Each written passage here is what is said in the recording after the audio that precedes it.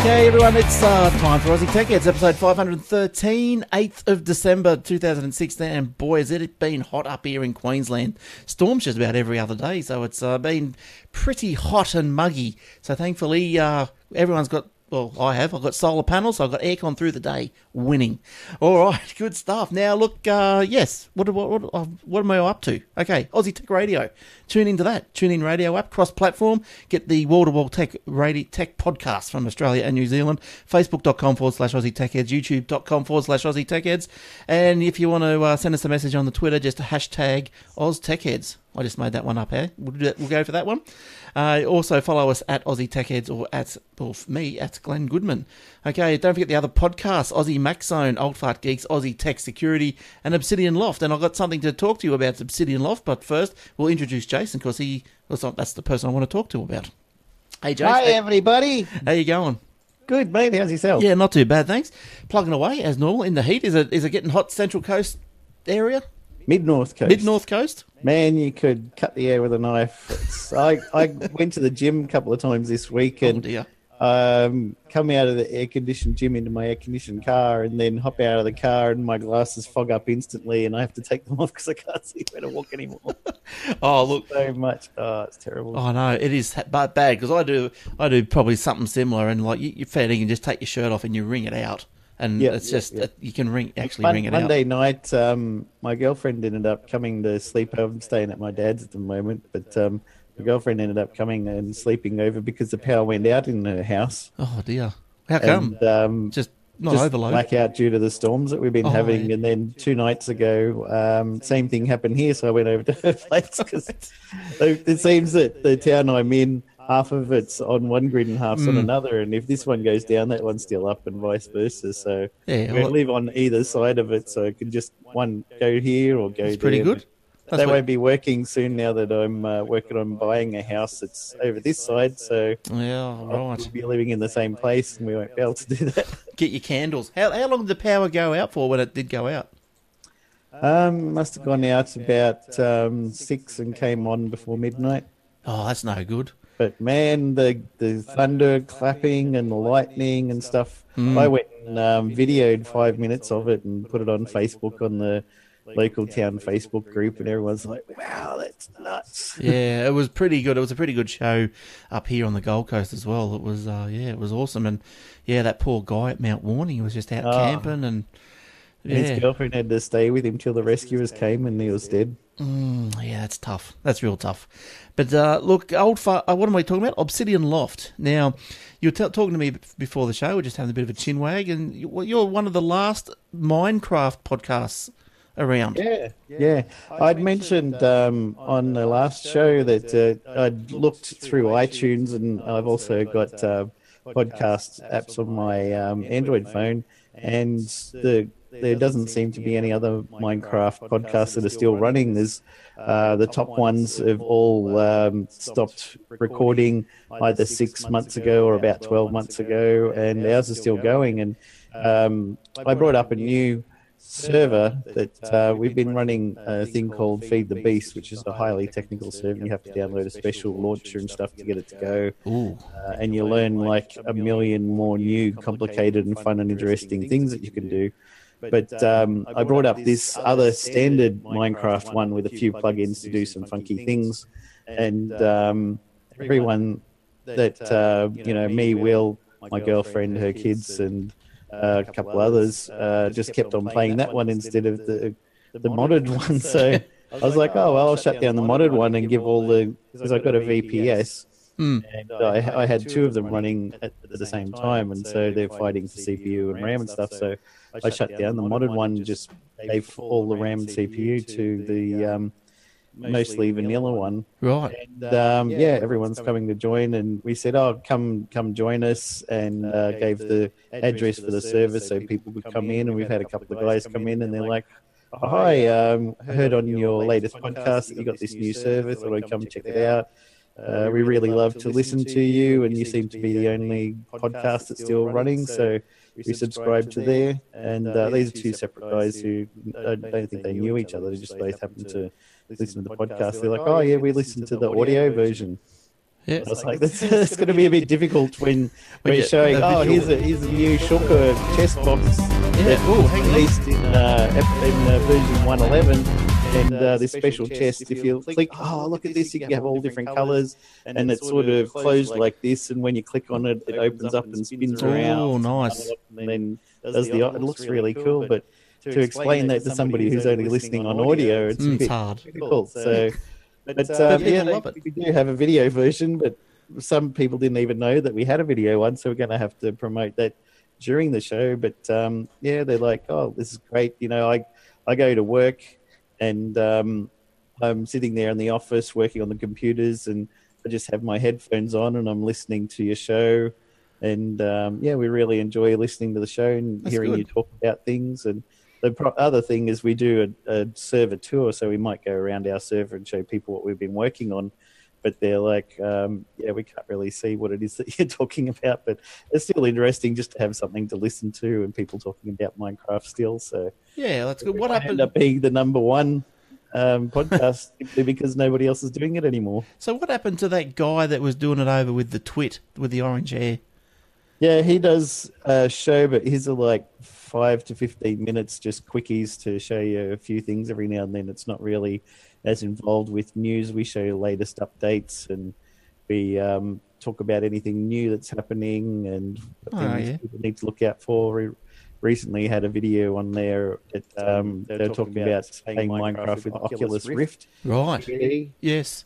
And because Microsoft own it has shares in Oculus Rift, I think, and they own Minecraft now. So we're talking about how in Minecraft they had to make it so when you turn your head, the graphics actually move in steps 25 degrees, because if you do it smoothly, people would get nausea and couldn't play it. Oh, And if they move it a bit and a bit and a bit, then your brain can keep up with it. You don't get that problem. So all these interesting things and how to make things and latest things that people are talking about. So people really seem to enjoy it. Oh, that's awesome. So don't forget, if you're into Obsidian Loft audio, there might be a better version on video. Now, if you can get the website, you've got a website, obsidianloft.com. Yep. The only problem with the video version is you see us. So every now and then. It's mostly gameplay. Please let it be mostly gameplay. yeah. Yeah, that's good. I just played some stuff on the screen for our YouTube viewers as well, and thankfully it's one of the few YouTubes that I can play that I don't have to deal with a takedown. So, no takedown this week. Oh, we'll see. We might have another one coming up. I'll make sure Will doesn't have you taken down. Oh, good. Thanks. You know what he's like. Oh, I know. He's trigger happy, Will. Now, look, hopefully Will be back soon. He's working hard. It's coming up to Christmas. Probably a lot of flat batteries around. So good on you, Will. Hello. And don't work too hard. I had that happen one time years ago. I just started getting into geocaching. And so I got a little portable GPS. And I'm like, I said to my wife at the time, I was married to, we just go across Sydney Harbour Bridge. There's one across the other side there. Yeah. She's all right, because I picked her up from in the city after work. So we drove over there, parked the car, and she just stayed in there with her son and went looking all over the place. I was like, no, I think it might be on the other side, so we won't worry about that. So I hopped back in the car, turned the key, open circuit, dead battery. Oh, yeah. Christmas Eve. Oh, no. Well, like, surprisingly, I suppose you could say surprisingly or coincidentally or whatever, we had a flat battery the other day. And I was talking to Will while I was waiting for the RACQ man, going, damn, batteries only last 2 years or something. And Will telling me, obviously they sell cheap ones. But yeah, I ordered the RACQ through the app, and I followed the little serviceman as he came. Oh, yeah. Yeah, so, that's nice. Yeah, so, It was only I think 2 weeks ago, my girlfriend's battery went open circuits, and she was like, I'm just about to take my daughter to the doctor. So I work from home, so I said to the other guy on my team, I've got to go take my girlfriend's daughter and her to the doctor, and then go back and look at the car. And it looked a bit, corroded around the terminal, so I cleaned all that up, tried to start, still wouldn't work. So I ended up calling in NRMA, and they came probably within half an hour, and your battery's dead, so got to get another one of those put in there. So he swapped it out, got it going again. just how expensive are they these days? Like, this thing cost me $200. I remember when I first had my first car, my first little Ford. I think I bought them down at Kmart for like $70 or something. Yeah, exactly. You know, now they're 200, and they last less. Anyway, well, as you could probably tell, there's not too much news stories around this week. But, we're going to have a bit of a banter. Look, we have got some stories, so they're pretty interesting anyway, so we'll get to those in a second. Look, and over the Christmas break, it's pretty, free and easy. If anyone wants to come on, have a chat with us, like co-host a show with us or whatever, you just need to just bring a couple of stories, hopefully. You must have an external mic, get on some Skype or something like that, or we've got another platform now we're using Zoom, a camera and some good internet. So if you want to, just email me, glenn@aussietechheads.com.au, and we can try and slot you in. Now we have an email. We haven't let people come on who don't have NBN, have we, Glenn? Yeah, sometimes. Look, I've had people on with dial-up, I think. No, I don't know. I don't know about dial-up. That might be stretching it. But poor Garth, you guys remember Garth? He does the Aussie Max Zone over there. He's only got ADSL 1. I don't know how he puts up with it all. It's crazy. Just kill yourself. That's it. It's not worth it. Oh, it's not worth it at all. Just, put yourself out of your misery. But look, speaking of Western Australia, like we weren't, but Lindsay sent me an email. He goes, dear Glenn, thanks again for the show. I've heard you say previously that you are on cable. No NBN yet. Correct. No NBN yet. I'm doing the Telstra 2-step. So I wish I had like a soundboard, when you go Telstra 2-step, I should be able to play some music like the boom boom boom boom boom boom boom boom. So he's got I'm doing the Telstra 2-step at present and can't get a straight answer. Well, that's no surprise. They say I have access to cable where we are moving to, but there are no cable outlets in the house. Do you know whether Telstra does the run to the house, or do I get a subby in for that? Any ideas what it would cost? As I say, Telstra staff are saying something different.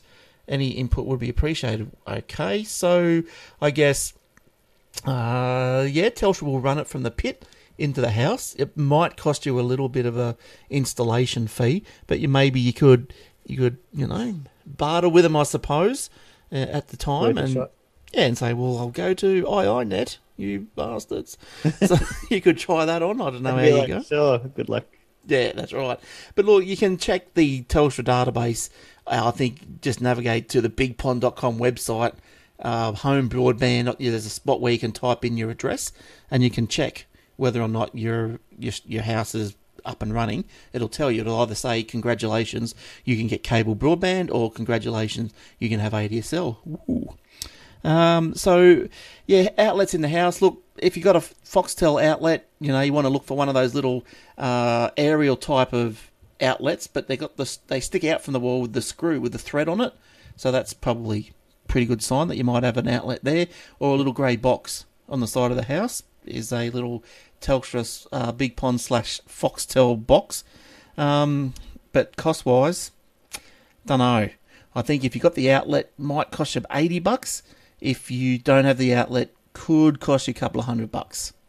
So, look, in my last place, I didn't have the outlet, and he had to pull it across the road. So he somehow fed it under the road, and then back up into the house through existing telephone conduits. And look, I think they might have done that for me for nothing. I think I might have had a bit of a barter, signed up for 2 years, all that jazz.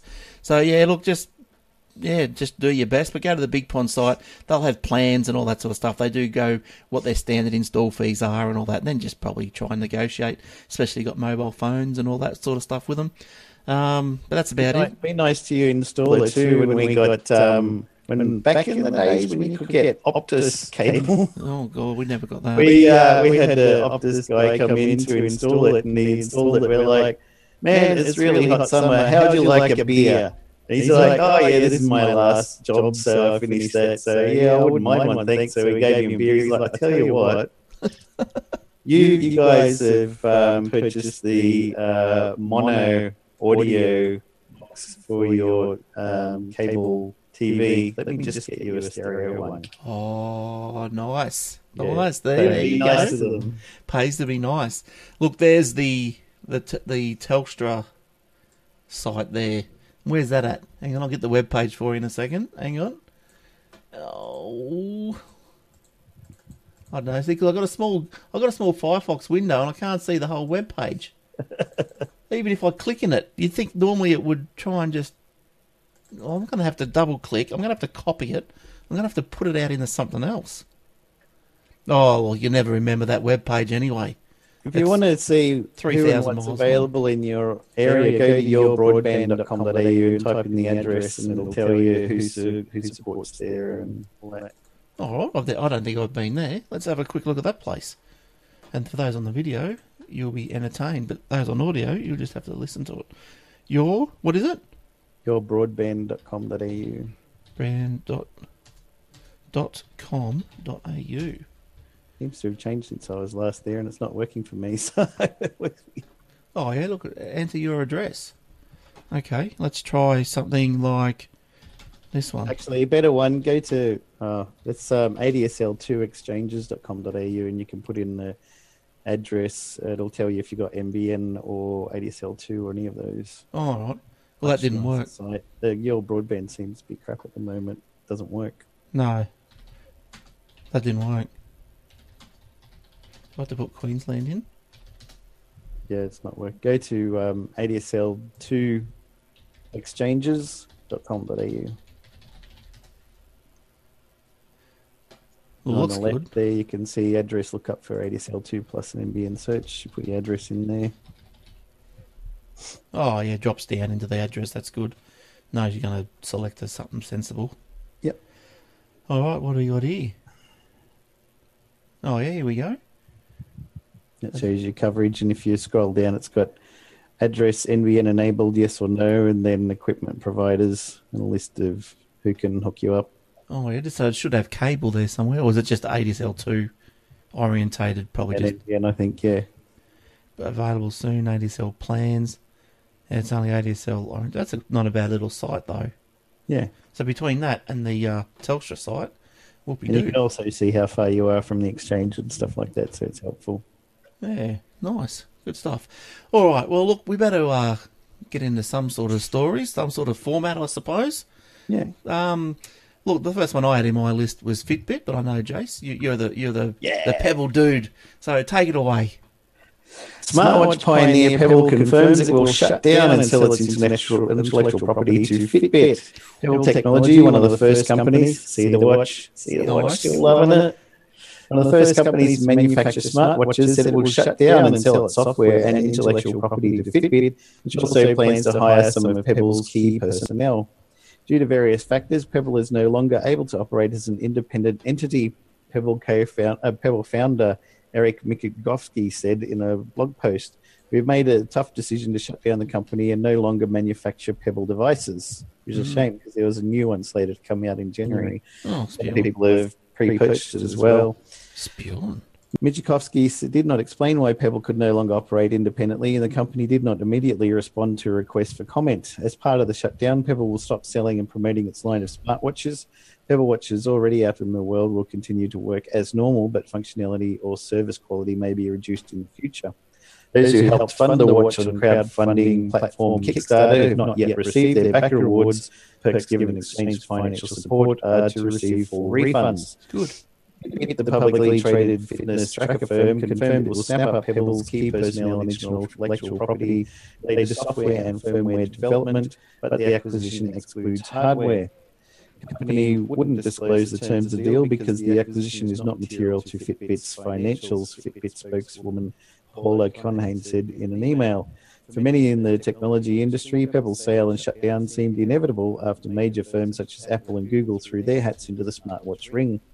Despite offering the first smartwatch that enabled users to receive phone notifications on their watch, send and receive text messages from their wrists, and change the digital watch faces using software, Pebble was dealt a blow when Google released Android Wear in 2014 and Apple launched the Apple Watch last year. Analysts noted the company lacked the resources to compete with the likes of Apple and Google, and that it failed to attract and keep a large enough audience. Pebble had first mover advantage, but what they lost sight of was they need to build a relevant ecosystem, said Patrick Moorhead, principal analyst at Moore Insights and Strategy. They did not, and they didn't add enough incremental value to overcome the lack of a robust ecosystem. The company helped put smartwatches on the tech radar in 2012 when it launched a Kickstarter campaign to fund the development of the first Pebble watch. The campaign raised more than $10 million in 30 days, making it one of the most successful Kickstarter fundraisers at the time. The company attracted a loyal following of early adopters, but it struggled to crack the mainstream market. They've also has been reportedly reported that apparently a year ago, about $700 million was offered for Pebble, and they turned it down because they said we're doing fine, thanks. Wow. And then a few months ago, they were offered $70 million, I think, from Intel, and they said no, we're fine. And now Fitbit is buying them for about $40 million, which covers nearly all of their debt, but still going to be a bit in debt. So as a Pebble owner, is this a good thing, or it is? If you have a look at my Twitter posts and a bit on Facebook, I've been saying for ages, I had this is the original Pebble Classic watch, and I also have the Fitbit Surge. But the Fitbit Surge, you can't change the watch faces very much. There's 4 very basic ones that are not terribly good, and you can only get phone calls and text messages notifications sent to the Surge, whereas the Pebble one, you can get any notification from any app sent to the watch. And it comes up with a list of all your installed apps that can send notifications. You just tick the ones that you want to be able to send to your watch, leave the other ones unticked, and you can receive those. It's got built-in ability to have canned replies, up to about 10 canned replies, so you can put in yes, no, cool, haha, I don't think so, I'm running late, or something like that. And if somebody sends a message via text, Facebook Messenger, WhatsApp, any of the messaging platforms, and you can, even while you're driving or something, you can just quickly press a couple of buttons and reply to them, and you don't have to take your eyes off the road, which is great. And I really would have liked to have I've been saying for ages, Fitbit should license out their software API to more players. There's a few players that people that can use it, but very few, so that people could put the Fitbit API into their watch and then monitor when you're doing your exercises and you're walking and stuff. And I was like, I love the Fitbit, but it's not too great on the notification watch face. I love the Pebble, but it doesn't have the Fitbit integration where you can challenge your friends. Yes. Things like that. So if those two could get together, it'll make the ultimate watch for me. So, because I think, like, as far as what the wearable watches sort of thing goes, I think Fitbit it'd have the market for the fitness side of things. And the thing is that both the Fitbit and the Pebble can last about 7 days on a charge, whereas all of the Apple and all of the Android ones, Apple can do 1 day if you're lucky. Most of the Androids can do 1 to 3 days if you're really lucky and don't use it very much. Yeah. And I don't really want to charge my watch every single night. No. So they're making it a lot easier with, I think the Apple one now has got QI charging, so you can just place it on top of the platform and it'll charge that way. But new rumours that I've heard on tech podcasts recently that Apple is looking at a way of, you've got Wi-Fi in your house which goes everywhere for your internet. They want to have charging everywhere through the air in your house, so if you walk into your house, your watch and your phone start charging immediately when you get close enough to where the device is. You don't actually have to sit it on a platform or plug it into anything. As soon as you walk in your house, it's supposed to be able to start charging.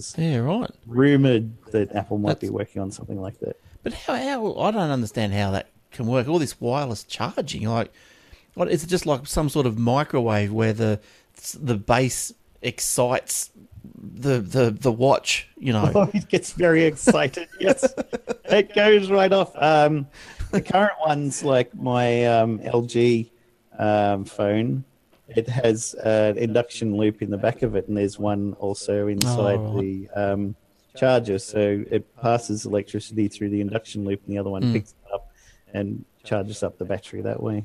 Oh, I see. So, watch this space. There might be some excitement in the watch charging industry. The new Fitbit Pebble, hooray! Yay! Now, YouTube, moving on to YouTube. Now, the YouTube Music, I don't know if anyone subscribes to YouTube Music. I don't. I don't know why. Nobody subscribes to YouTube. Spotify, I subscribe to. But Yes, me too. Well, I don't pay for it, but I subscribe to it. yeah. But anyway, yeah, YouTube, they've released some figures and they've paid to the music industry $1 billion in royalties. You have to put your finger up to your mouth. $1 sorry. billion dollars. $1 billion. Showing my girlfriend Austin Powers this week. What, she hasn't Doing seen all it? the quotes. Never seen it before. Oh, gee, even I've seen Austin Powers. I don't watch many movies. I've seen I that bought one. the 3 DVDs. It's great. Now, yeah, the music industry's not happy. They want more. Now, they've said that who's this? Robert, I don't know how do you say that. Robert Kinkle. He's on a blog, and he said that YouTube had distributed $1 billion in advertising royalties alone, arguing that free streaming was as important as subscription sites like Spotify.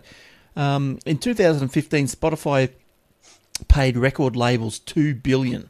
So in contrast, I suppose, equivalent to an estimated $18 per user, with 800 million users worldwide. That's a lot of users.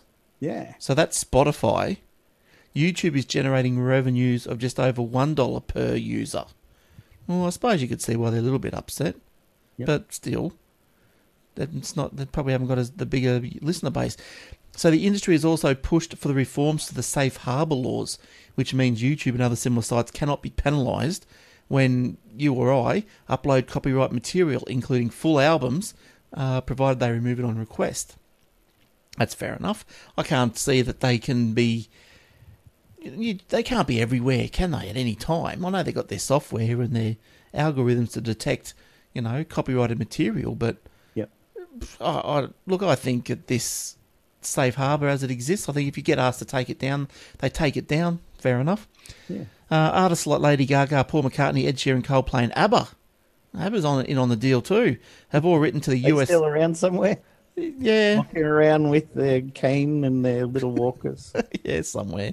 Dancing Queens. And they've all written to... Young and sweet, only 75. Only, 75. I don't know, how old are they? Did I read somewhere they're coming back? Doing a reunion or something? Whoa. They've been offered like a lot of money to do that over the years. But anyway... Sweet's coming back with that really nice trailer for Guardians of the Galaxy Volume 2. Fox on the Run. Oh, yeah, what a great song. And artists, as I just said, artists like all those, plus ABBA, have all written to the US Congress asking for the law to be changed. So they must want it so... Yeah, as soon as you upload something, YouTube, can be liable? I don't know, that doesn't sound right. But anyway. Everyone wants their squillion somehow. That's right. They've all got boxes to tick, deadlines to meet, profits to eclipse, all that sort of stuff. But speaking, while we're talking about online music streamers, Apple Music. So in contrast to 800 million music users worldwide on the Spotify, that's a lot. Is that right? In 2015, Spotify paid $2 billion, equivalent to $18 per user. With over 800 million users worldwide, YouTube are generating just over $1. Yeah, okay. So anyway, moving over the road to Apple. Apple attracts 20 million subscribers in 18 months. So the number of paid subscribers passes 20 million for the first time. And... Oh, no, I get it. I'll put these two stories together and we'll get the facts. We'll get the story straight. Yep. Okay. So 800 million users on YouTube.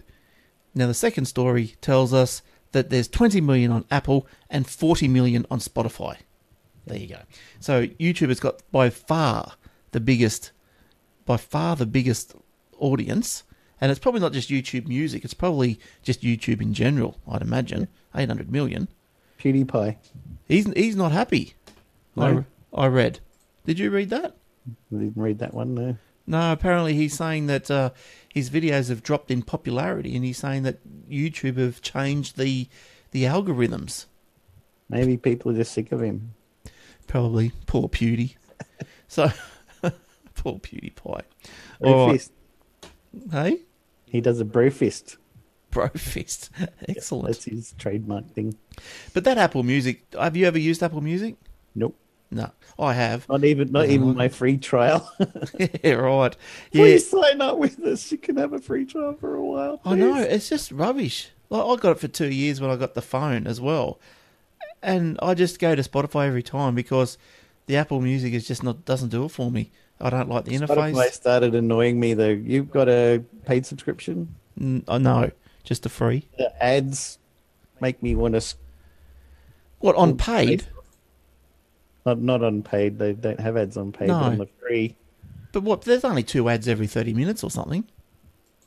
Yeah, I would like to think so. I had the other day I was listening and it's like, click here to watch this 30-second video and then you can have 30 minutes of ad free. So it played the video and then it played 4 ads in a row. Oh, excellent.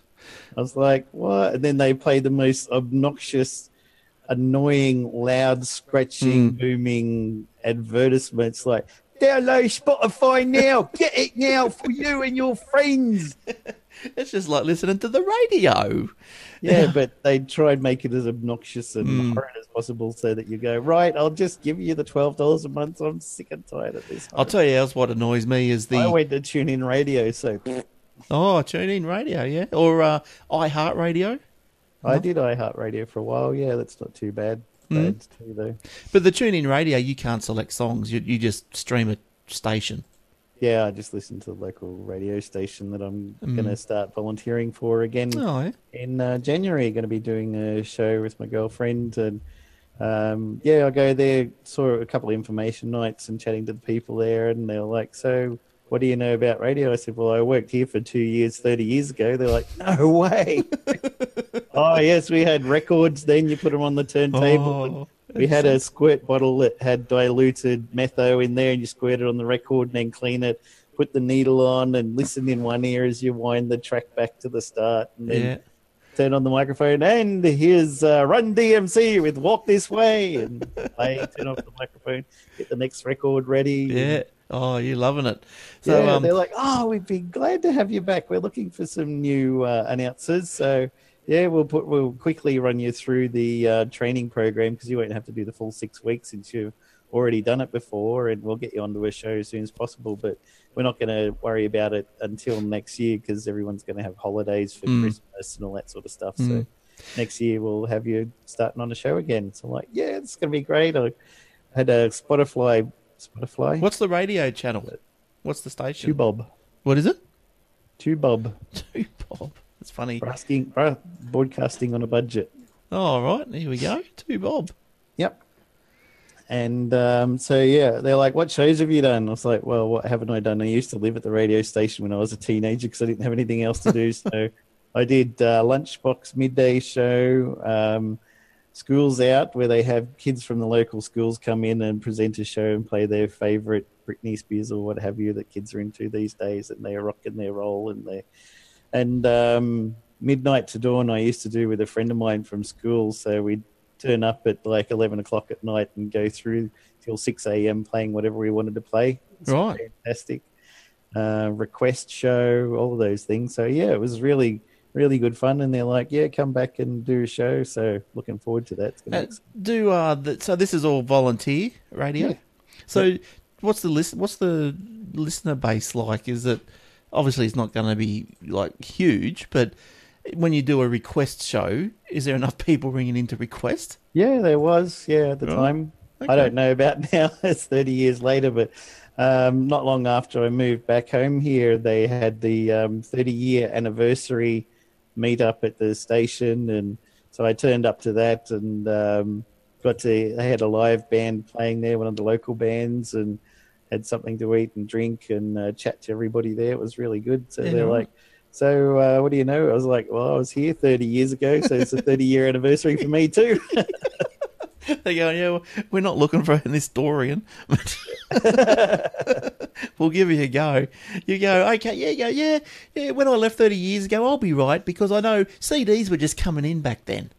And not while I was there. There was no CDs. They're all CDs now, and all the equipment is run through a computer with you got all the promos and stuff for MP3s. You just click a button and play it. Back then we had big reel-to-reel machines that you had to line up and press play in little carts. You plug your cartridge in. It's Oh, dear. hello, we're a local pep bun and we support Two Bob Radio and all that sort of stuff. Yeah, right. Exciting. Exciting. Good stuff.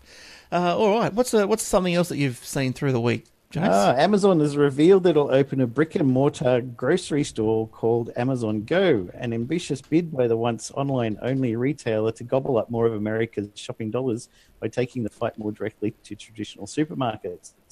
The store will be powered by a web of technology that allows customers to fill up their shopping bags and walk out without going through a checkout process. The concept has long been discussed in the retail industry, but has not been implemented in any major US stores. The idea is that it'll shave time off the shopping experience. Here's how Amazon Go will work. Customers download an app and then swipe their smartphones as they walk through the store's entrance. Then they just start picking up groceries in a process the company does not describe, except to say it involves such capabilities as computer vision, machine learning, and artificial intelligence. Every time the shoppers tuck into their bags or carts is tracked on the phone. If an item is put back on the shelf, it's deleted. As the shoppers exit, their total bill is calculated, a digital receipt appears on their phone, and in their Amazon account is charged. The store is set to open in Seattle, Amazon's hometown, in early 2017, and its arrival could end up posing some critical questions for the wider retail industry. For starters, Amazon Go will probably need fewer workers than traditional stores that rely on cashiers and clerks. If shoppers respond favorably to this low-touch customer service model, it might end up encouraging other chains to give similar setups a try and save labor costs. If Amazon Go is successful and expanded widely, it could put serious competitive pressure on a wide range of retailers. At just 1,800 square feet, Amazon Go looks to be targeting the so-called fill-in trips, the kind of quick errand a shopper does when she just needs a couple of items. In recent years, drugstores and convenience stores have proved to be potent competitors to supermarkets for these kind of shopping trips. And then there's the fact that the company is promising it will sell prepared foods made by on-site chefs, meaning it will be fighting for the same breakfast, lunch, and dinner spending that fast casual and takeaway restaurants currently buy for. Amazon Go also plans to sell prepackaged meal kits that contain ingredients to make a home-cooked dinner for two. Wow. But what would happen? So what happens though? You fill your shopping cart up, and then you don't have enough money in your phone or PayPal or whatever. Like, big alarms must go off. And then, they've got your name, address, phone number. Send the boys around with a couple of baseball bats. Where's our money? And we want our food back. We'll go break your thumbs. That's what we're going to do, son. Yes. Yeah, so look, that's pretty good. Do you think, I suppose initially, and this is the thing, this is the problem with this technology, isn't it? Like, and you've probably seen it. So, an example would be ATM machines. Well, ATMs.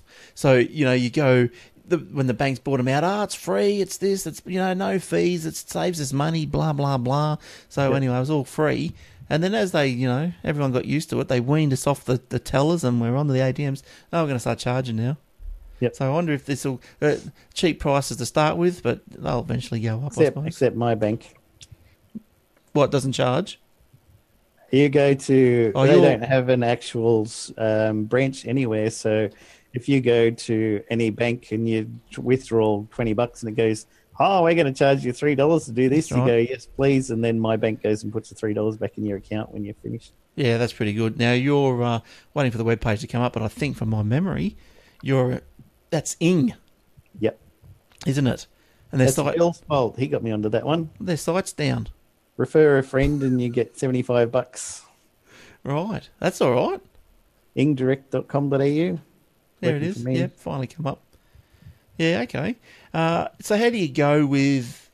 Okay, right. Well, I suppose if you want the money, so you can access it straight away through the ATM. Yep. Yeah, because previously when I was with Ing, like a while ago now, I had to transfer it from them to my bank before I could get it.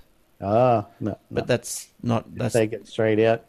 Right. Oh, good. Just got a PayWave debit card, and if you refer a friend, you both get $75. Right. And, everything's online, really easy to use. So yeah, right.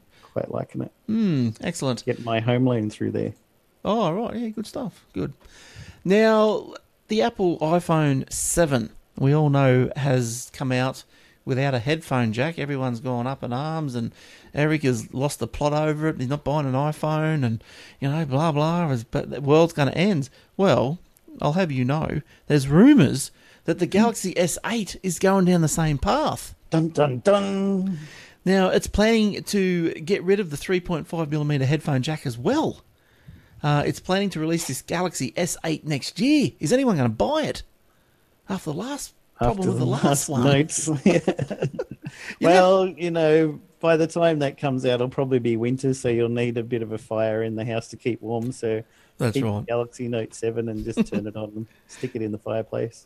But look, I've got a little picture here of, say, what this could just be a mock-up, but I know from talking to you guys, Will or whoever, that the Samsungs are coming out with the curved screen. Like so, and it wraps around the side of the phone. Yeah, the Samsung Galaxy Edge is already out. Yeah, like I saw this photo and I thought, that does look cool, doesn't it? Like, it just looks nice. When messages or other notifications come in, they can just scroll along that while it's on the table, so you can just see it from the edge of the screen. But I think the problem was that you that was saying that side of it it's also touch sensitive. So yeah, your fingers wrap around and touch it if you not got dainty little ones. Plus, it depends on the app because they have a special SDK to program against to be able to display stuff on there. So if people haven't programmed their app to support it, then it just doesn't work. So Samsung's planning to offer a USB Type-C port in its handset so that it's going to accommodate the headphones. So everyone relax. I think... Yeah. I can't see much of an issue changing from a 3.5mm connection to a USB Type Port C connection.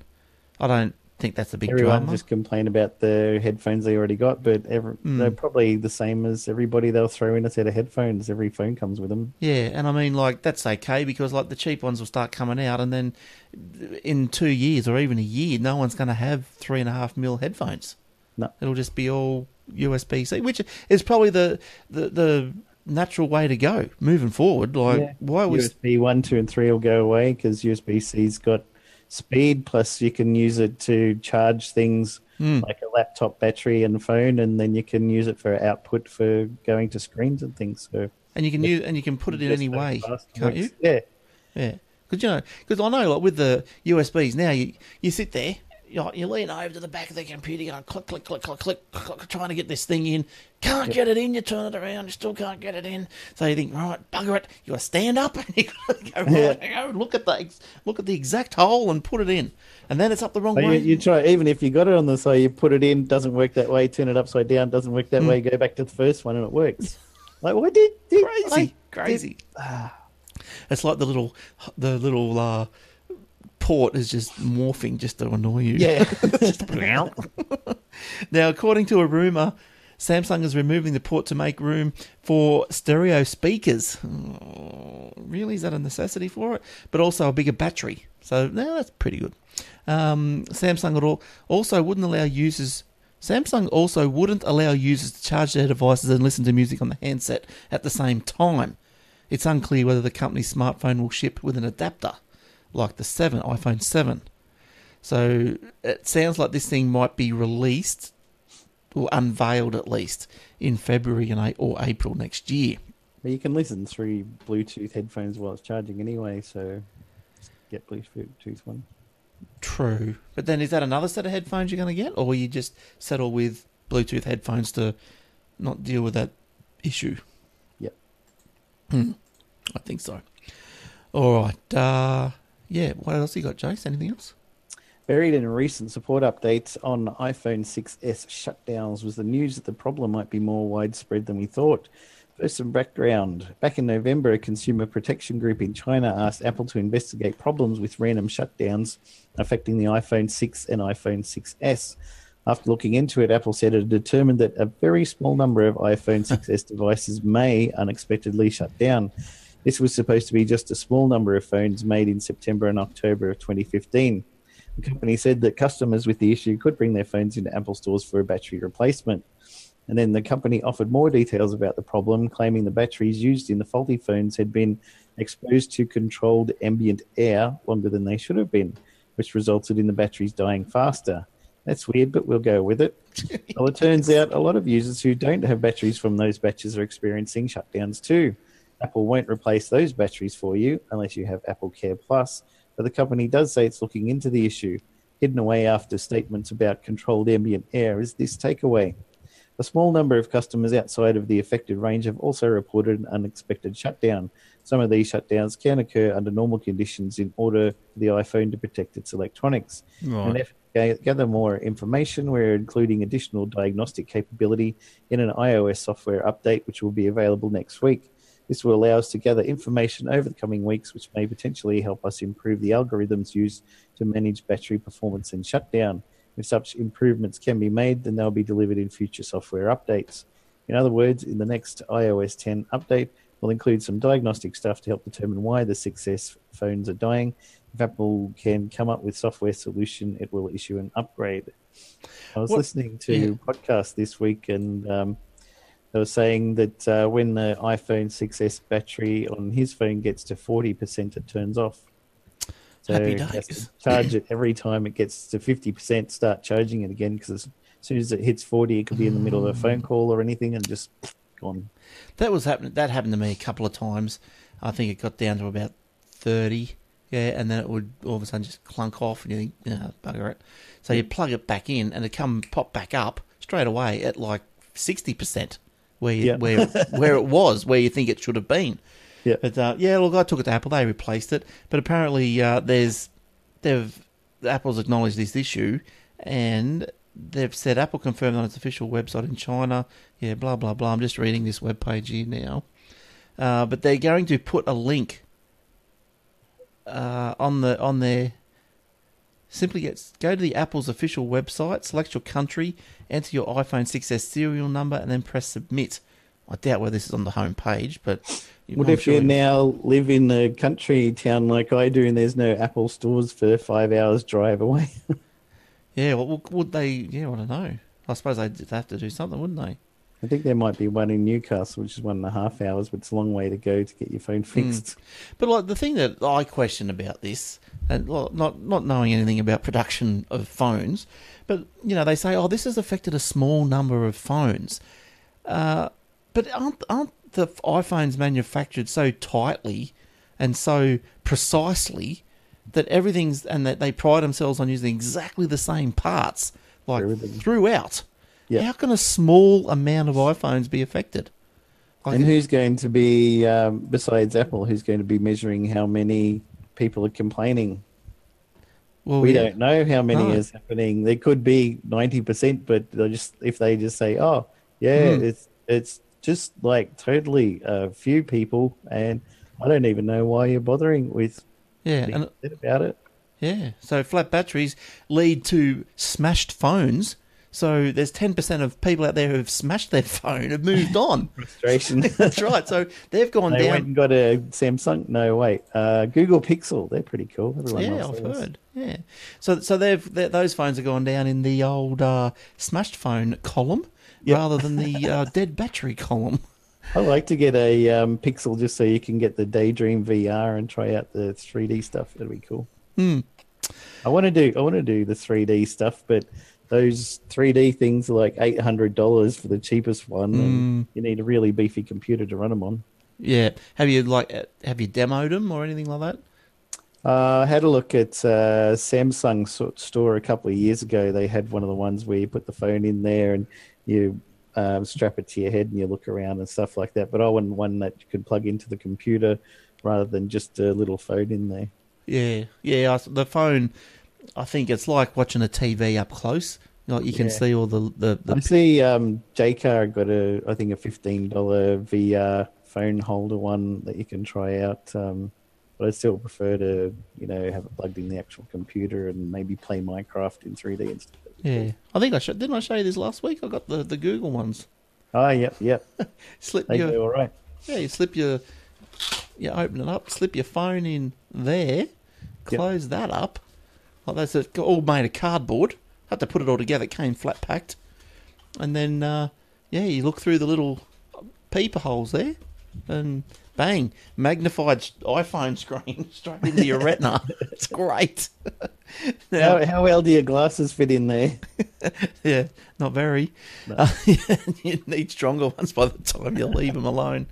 Now, look, here's another one here. Now, I picked this one up because I know my next door neighbour's got these Sonos speakers. Hi, Ian, if you're listening. Now I've been talking to him. He plays his iTunes catalogue and all this sort of stuff. And I was speaking to him. I said, why don't you get Spotify? Much more, music array and all this sort of stuff and blah, blah, blah. But I didn't realise, because, these Sonos speakers, I don't know if you ever heard them, but they are brilliant. Like, Yeah, they're supposed to be Spotify compatible too. they are now. Yes, they never used to be, apparently. And this only came up today. Spotify users can now use the Spotify Services app to control Sonos speakers in the home. So previously, you had to have the Sonos app. That was the only thing that controlled it. But now, the Spotify can do it, which is good. So the Spotify Connect, it's been in public beta for the past month. It allows Spotify Premium subscribers, that's the rub, Premium subscribers, to stream music from tablet or phone to the Sonos Wi-Fi compatible speaker on the network. So Spotify said, the feature also lets users control the speaker volume, skip forward and backward in the track list, and create groups of speakers from within Spotify. Now, these speakers, look, I had a look. I don't have a picture of those. I had a look at these because look, I can, I heard these speakers. Hi ho. They are so clear, and so I thought, I wouldn't mind getting a couple of these, but they're like 800 each. So, but you can get them. I looked on eBay or whatever. There's some around $539. Oh, that's not the one I was after. This big one here, $675. Wow. Yeah, like, look at that little baby. But I'll tell you what, they are so dead set, so clear. I still want one. Yeah. So anyway, Tell the missus if she doesn't know what to get you for Christmas. Yeah, yeah, but it'll be on my credit card anyway. Yeah, good. Just give me $1,000. Thanks, hon. I'll go shopping. You might even get speakers if you're lucky. That's right. Sonos is the latest service to enable streaming proprietor connection protocol after the Google Cast support was added in 2015. Google Cast and Sonos speakers can be grouped amongst themselves. They can't be grouped together. Now, in August, Sonos announced at a press conference that it would also feature later this year the compatibility with Amazon's Alexa, which I've never really gone into. But Sonos has said in August that a similar partnership with Pandora is also in the works. But there's no mention of when that's going to arrive. But now, at least it's got the Spotify on board. You've got to pay for the Spotify, though, which is a pain in the bum. But anyway, that's how it works. Speaking of that Alexa, there's a lot of devices coming out now. They got the Amazon Echo, the Amazon Dot, both got Alexa on it. They got the Google Home, which is basically the same sort of thing. And now Microsoft's going to bring out one with Cortana on it. So you're going to have all these devices around the house that you can talk to. Say, hey, insert keyword here. What's the temperature like today? And who's going to be the next president of the United States and all that sort of stuff. And you watch Mr. Robot in season 2. There's a lady who's got a Alexa and she talks to it because she's at home and she's a really lonely person. Yeah, right. It'll be an interesting conversation. When's the world going to end? And asking questions like this because she's a bit depressed. When am I going to die? Yeah. But yeah, there was a funny video I was watching this week, and there's a guy who's got a Google Home and an Amazon Echo, and he put an entry in a calendar on Google Home, 6:30 at night, and also one on the Alexa in a different calendar. And he says, "Hey Google, what's in my calendar for tonight?" And Google says, "Oh, you only have one entry in the calendar tonight at 6:30, and the entry is, hey Alexa, what's in my calendar tonight?" And then the Amazon Echo starts up. "Oh, you've only got one entry. It's at 6:30 tonight, and it says, hey Google, what's in my calendar for tonight?" And they just talk back and forth between each other. That's quite funny, isn't it? But look, that's not the only video you've been watching this week. Yep. Is it? See, I know everything. Tell us about old mate with his 3G problems. Oh yeah, there's a guy down the Central Coast, which is where I went for my work Christmas party a few weeks ago. It's about 3.5 hours drive south, and he has the NBN, but it's so bad that it cuts out all the time. So when he wants the family to be able to receive internet, he's got a little box that's got a cell receiver for telephone 3G and 4G, and it's also got Wi-Fi for his house. So he attaches it to this rope, which is tied to the top of a 20-foot tree, and he pulls the device up the top of the tree, keeps it sealed in a little plastic bag so it doesn't get wet or anything. Of course. And then he gets a little bit of 3G Wi-Fi around the house, and everybody in the house can do some of their interneting while the NBN's down because it just keeps going down so often. This is his only way of getting it to work. It's hilarious. What is going on there? Now, look, those on the video, you're obviously watching the video. It's on the 7:30 Facebook page. You know, the ABC show, 7:30 report, yeah. 7:30 report. Yeah, it's on their Facebook page. Oh, mate, he's just, yeah, it's like he's raising a flag, but he's raising the 3G dongle. Yeah, one of my friends, the other guy who's on my team in Australia, the company I work at, he has terrible, terrible problems with NBN. His ADSL kept on screwing up all of the time. Finally, they said, "Oh, you can get NBN," so he got it installed, and now it's just doing just as bad.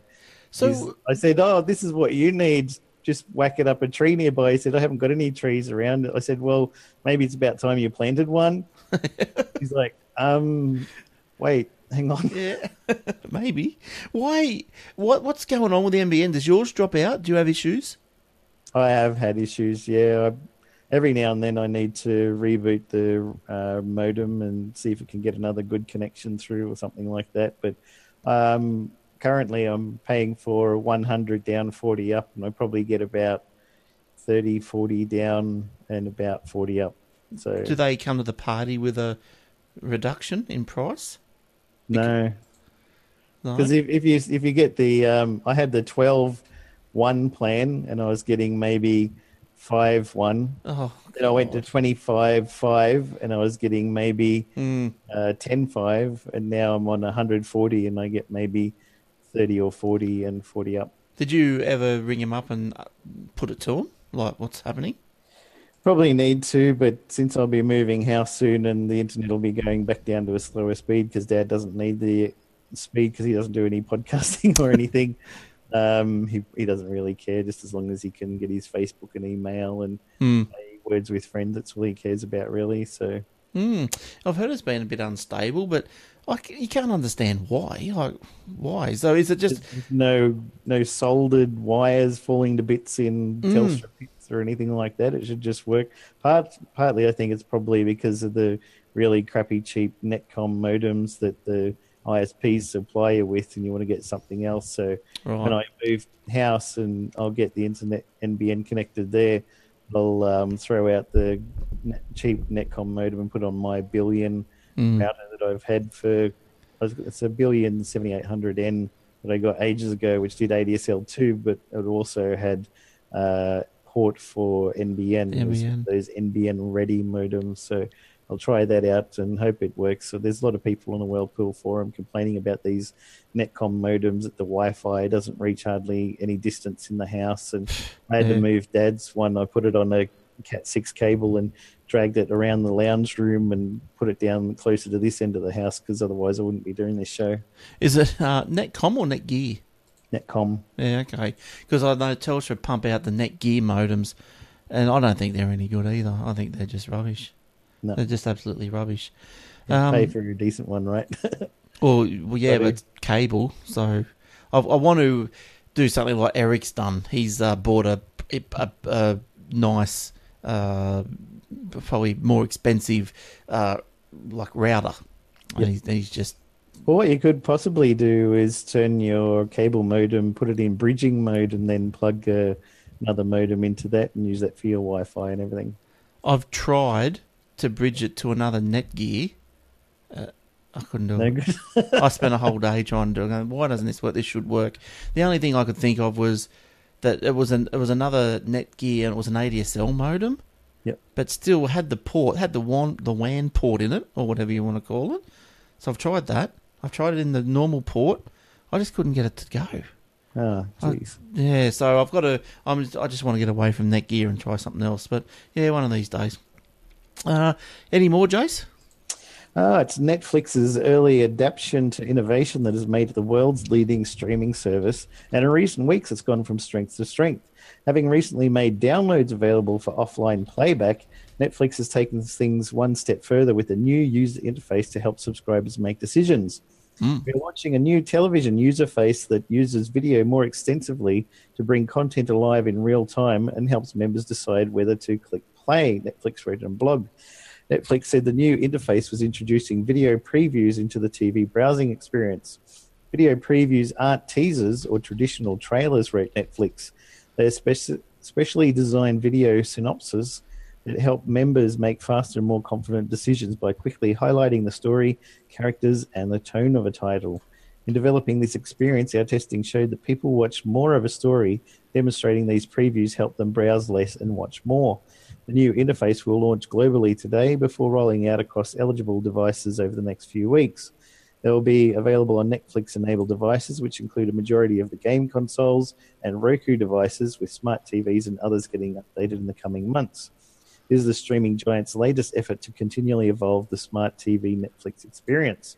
Over the last decade, investments in how content is delivered globally, optimizing our streams for bandwidth-constrained environments, and the evolution of consumer tastes allow us to experiment with new ways to improve your experience, wrote Netflix. And I'm not sure if we've mentioned on the show before, but Netflix have got a website called fast.com. And if you go there, it'll do a test with Netflix's servers on how fast your internet is. And you can test the speed that you're actually getting and whether you'll be able to watch any decent Netflix on there or not. Right. Oh, I know you can only see half of that. That's all I can show you. But but what's this? This must be your download speed. So 2834. Because nobody uploads to Netflix, so it's irrelevant. But the download's good. So I wonder where this is coming from. Where do I download from? The US? Amazon US or Probably, somewhere?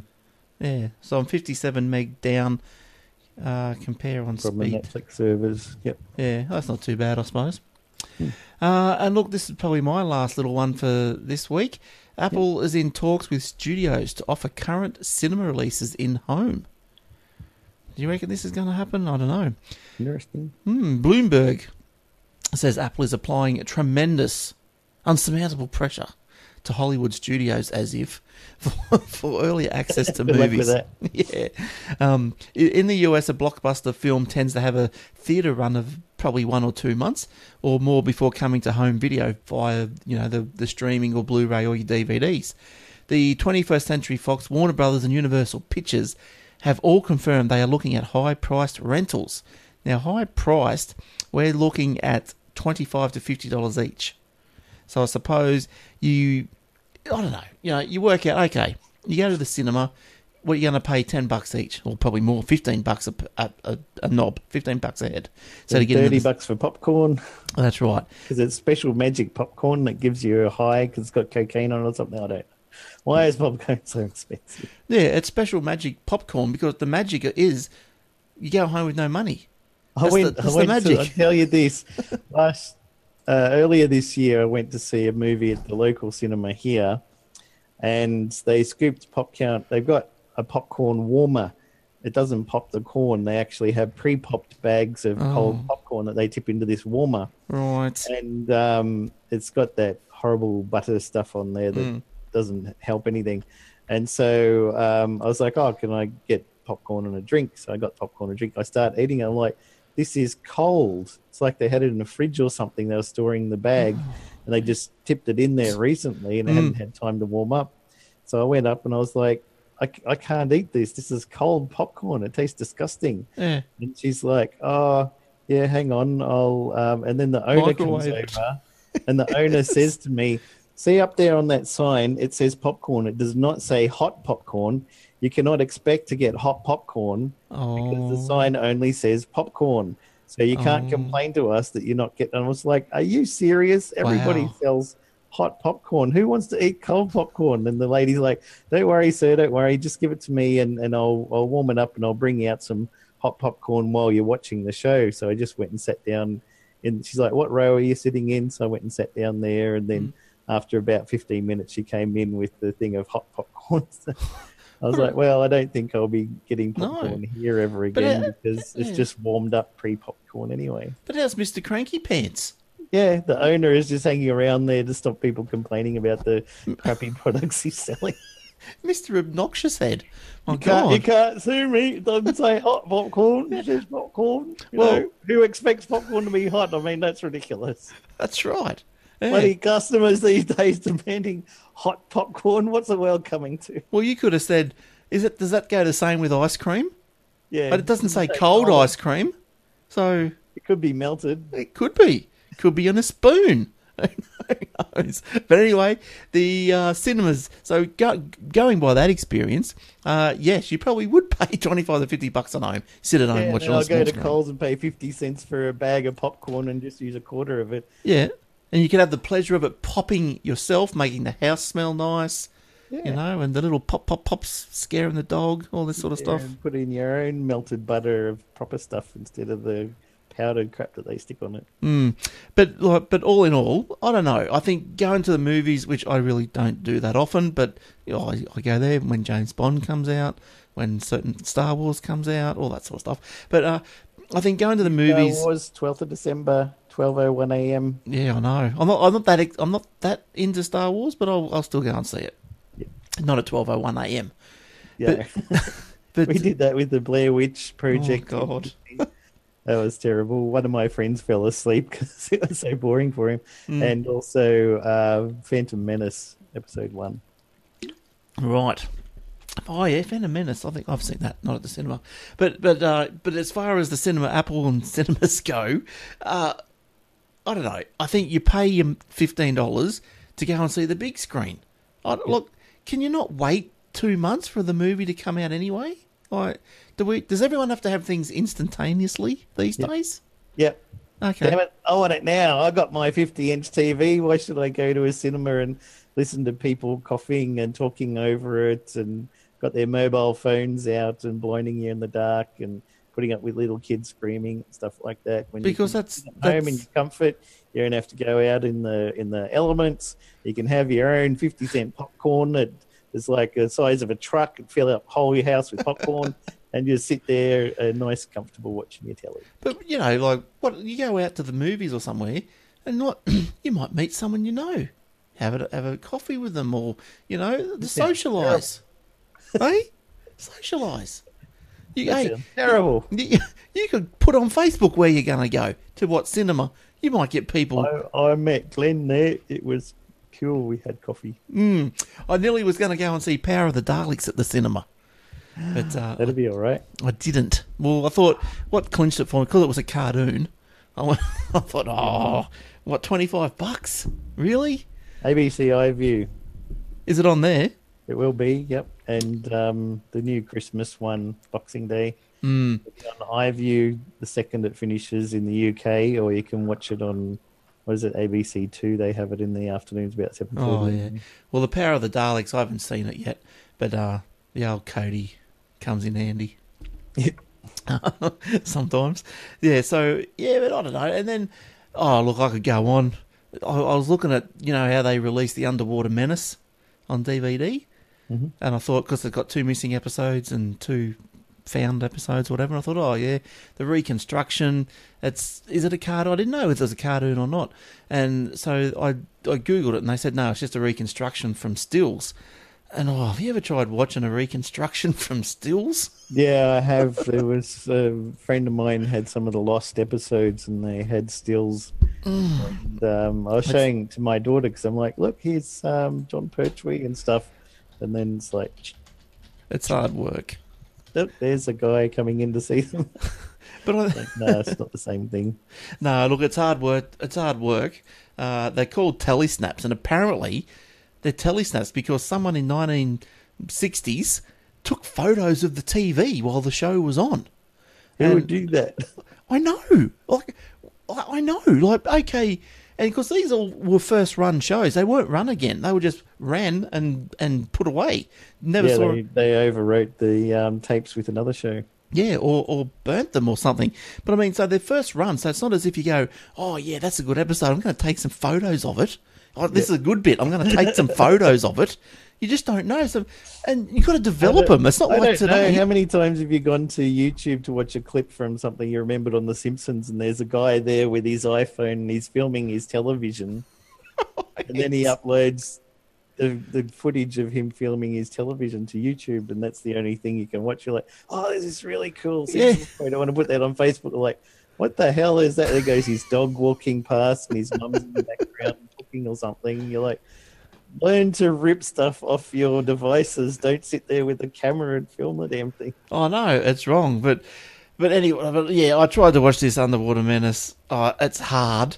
And I think when you get the fan reconstructions, they could be a little bit better, because yes, they're still the same stills, and the audio was recorded from whatever source, I don't know. Maybe it was from the audio board in the studio. I don't know where the audio comes from, or whether someone sat at home, like me actually, with a tape deck recording the audio. Yep. I used to do that. I used to record the audio of the final episodes of Doctor Who, like each story. Because so you're the one they got the audio from. Thank you for saving Doctor Who. Not in the 60s. I wasn't here. But when I was a kid, because I didn't have enough money for a lot of audio tapes, I thought, well, the final episode was probably the most important. So I'd only do the final episode. And but I tell you, but anyway, but as a fan, I suppose when you watch the telly snaps, you watch the fan reconstructions. I haven't watched the Underwater Menace yet, so I don't know. But you watch the fan ones, and if there is some skerrick of footage that's out there, they do put it in between the stills, so you might get like 5 seconds of actual moving picture. It goes back to the stills. You go, yes, how great. Cool. How cool is this? Yeah, but look, I have seen Power of the Daleks Part 1 in the cartoon. Yep. I suppose they don't like you calling it cartoons. Probably it should be animated. Yep. But look, it got you in. It was good. It was good. I want to see part 2. Better than stills, yeah. Yeah, it is better than stills. So the animation, for those who care, the animation is the cartoon plus the original audio. So good. All right. I don't know. I'm out. Are you out, Jace? I think that'll do us. Yeah, good stuff. All right. So that's it. So thanks for coming in once again, and I hope you guys enjoyed it. Look, we did get a pretty funny iTunes review. I might read that out next week. It wasn't favourable, but we also have a video version of this show too for you audio people. That's right. Did you know? So you can go to youtube.com/Aussie Tech Heads, or just click on the YouTube, what do you call it? Thumbnail or whatever you want to call it on the website. And although it looks like an old episode on the thumbnail, I haven't worked out how to change that because it's a playlist. I might be able to do something. I'll have to look into it. But anyway, let's talk to somebody who knows, technical computers. That's right. They're a mystery. I don't understand. The only thing I can do is take photos of TV shows and film it with your BlackBerry. That's right. Oh, look at this bloke. Hang on. Look at this guy. He's pretty serious, isn't he? Yeah, but anyway, no worries. He's a bit annoyed about something, or he's gone cross-eyed. I can't tell which. All right, thanks, Jace. Thanks for coming in. No worries, mate. Are we going to see you next week? Yeah, why not? Good stuff. Well, hopefully the weather cools down. We might see the big Will in here too. Oh, that'd be lovely. Yeah. All right. Thanks, Jace. Our big Willie. We'll see you guys next week. Okay, cheers. Bye for now. Bye.